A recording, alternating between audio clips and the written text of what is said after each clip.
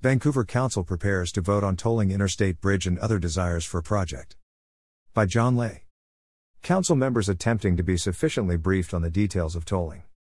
Members of the Vancouver City Council have been discussing their desires and preferences regarding the Interstate Bridge Replacement Program, IBRP.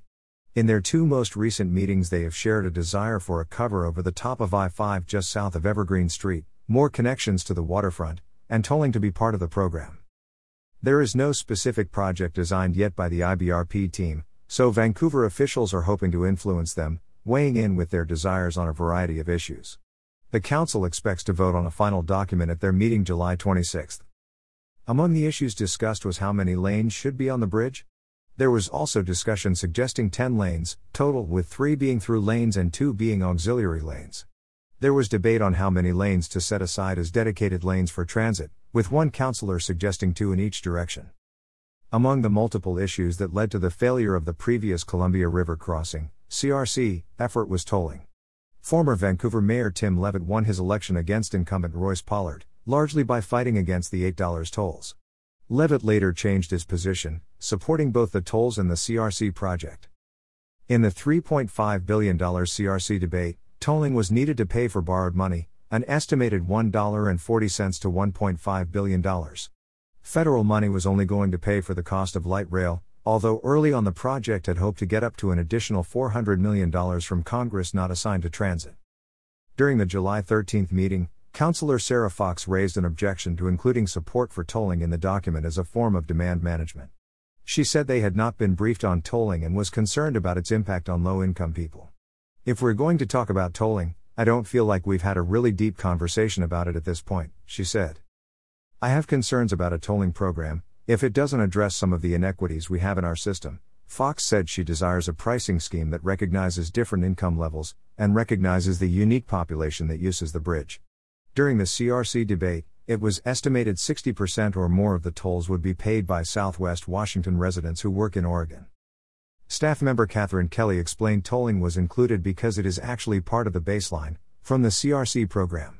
That meant it was part of the Federal Record of Decision, ROD, that the present IBRP team is seeking to avoid having to go through another ROD process. Kelly said it potentially had a dual purpose, payback for construction of the bridge and congestion management.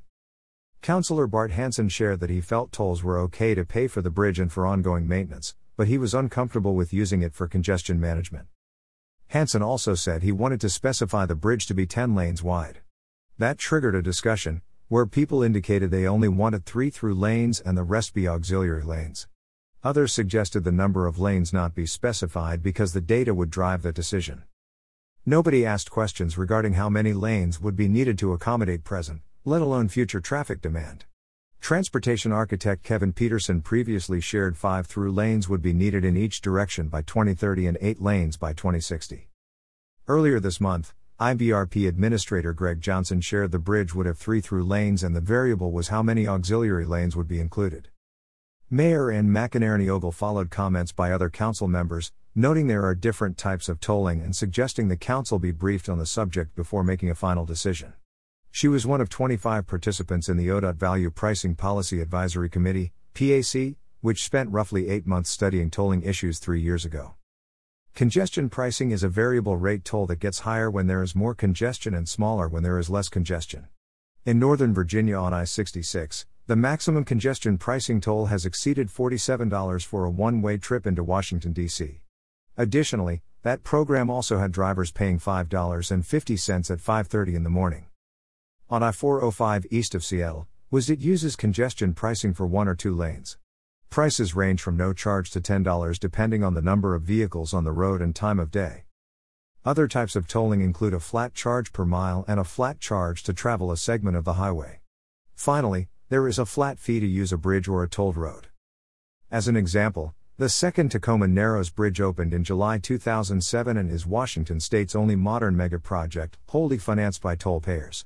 State lawmakers originally assumed an economic boom, traffic growth and rapid increases in the $1.75 introductory tolls that would cover the $849 million construction cost.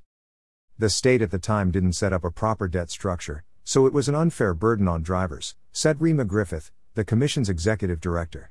Motorists seethed as tolls climbed to $5. To avoid even higher rates, the legislature authorized loans from gas tax revenue to prop up the Narrows Fund. That $85 million loan needs to increase to $115 million, the Commission said earlier this year. A 25-cent toll increase should be the last boost until 2030, and pay off the internal loans, Griffith said. One issue not asked by the Council was how much or what price level of tolls they would support. Also, will any toll be added on top of any tolls Oregon is planning to charge drivers using I-5? Oregon's value pricing tolling effort has not yet decided what type, nor the level of tolls that ultimately may begin at the border with Washington. One option includes changing the price depending on the time of day. For instance, drivers could end up paying a higher toll during rush hour compared to off-peak hours. Another option, turn HOV lanes into tolled express lanes.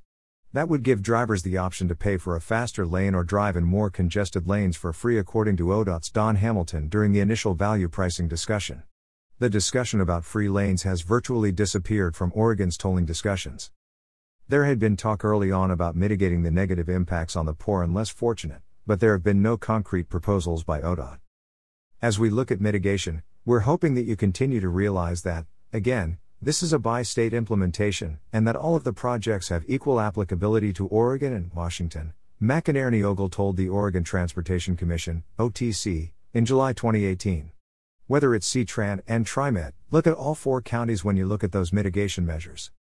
I feel like this is rather punitive, to be quite frank, added Representative Paul Harris, a Republican from the 17th District. He was addressing the OTC during the same listening session. Another issue not mentioned at the council meeting was traffic diversion. How many vehicles will divert to I-205 in order to avoid paying an interstate bridge toll? During the value pricing pact discussion, it was revealed there were 80,000 vehicles already diverting, and tolling would cause an additional 50,000 diversions. Canby Council President Tim Dale emphatically told ODOT last year, "You're actually going to make things worse regarding I-205 tolling." One news report acknowledged the traffic diversion issue in Seattle. High tolls conflict with Seattle's need to entice drivers off surface streets. Another issue is the cost of collecting tolling dollars. On Seattle's I-405, the cost of collection was 43%. This year, the legislature had to bail out tolling facilities because of the huge downturn in driving due to the pandemic and the governor's lockdown order. For the first 6 months of fiscal year 2021, the state tolling program lost $5 million on the I-405 and SR 167 system. The state treasurer expressed concern about the state possibly defaulting on federal TIFIA loans made for SR 520 that crosses Lake Washington. Tolling revenues are volatile. One news report showed the numbers from all the tolled facilities between March 2020 and January 2021. The Tacoma Narrows Bridge saw the smallest dip, coming in just 17% below the forecast. The 520 bridge was off 54%, the 99 tunnel was off 45%, the 167 hot lanes were off 63%, and the I-405 express toll lanes were off 80%. This level of the cost of collection was indirectly confirmed by ODOT's Mandy Putney in an April 2018 presentation to the Southwest Washington Regional Transportation Council. Some of these scenarios might not raise much more than the cost to cover the operations of the tolling system. Clark County Today has an extensive article on tolling here. In the state of Washington, the State Transportation Commission sets rates, and will be meeting July 20 to determine rates on tolled roads in the state. In the case of the bridge connecting Oregon and Washington, while ODOT is responsible for maintenance, it has not been decided who would control toll rates. The Vancouver City Council members are also hoping to have a lid over the top of I-5, similar to what Oregon is doing at the Rose Quarter, and what Seattle has for its convention center. There was no mention of the cost of a lid, nor of who would pay. Councillor Ty Stuber wants a connection from the bridge directly to the Renaissance Trail. The proposed document also has an emphasis on access to transit as well as facilities for pedestrians and bicyclists. City Manager Eric Holmes promised to bring the council more information on tolling, plus make some modifications to the proposed resolution in response to council comments. The council is expected to finalize the language and approve a resolution at its July 26 meeting.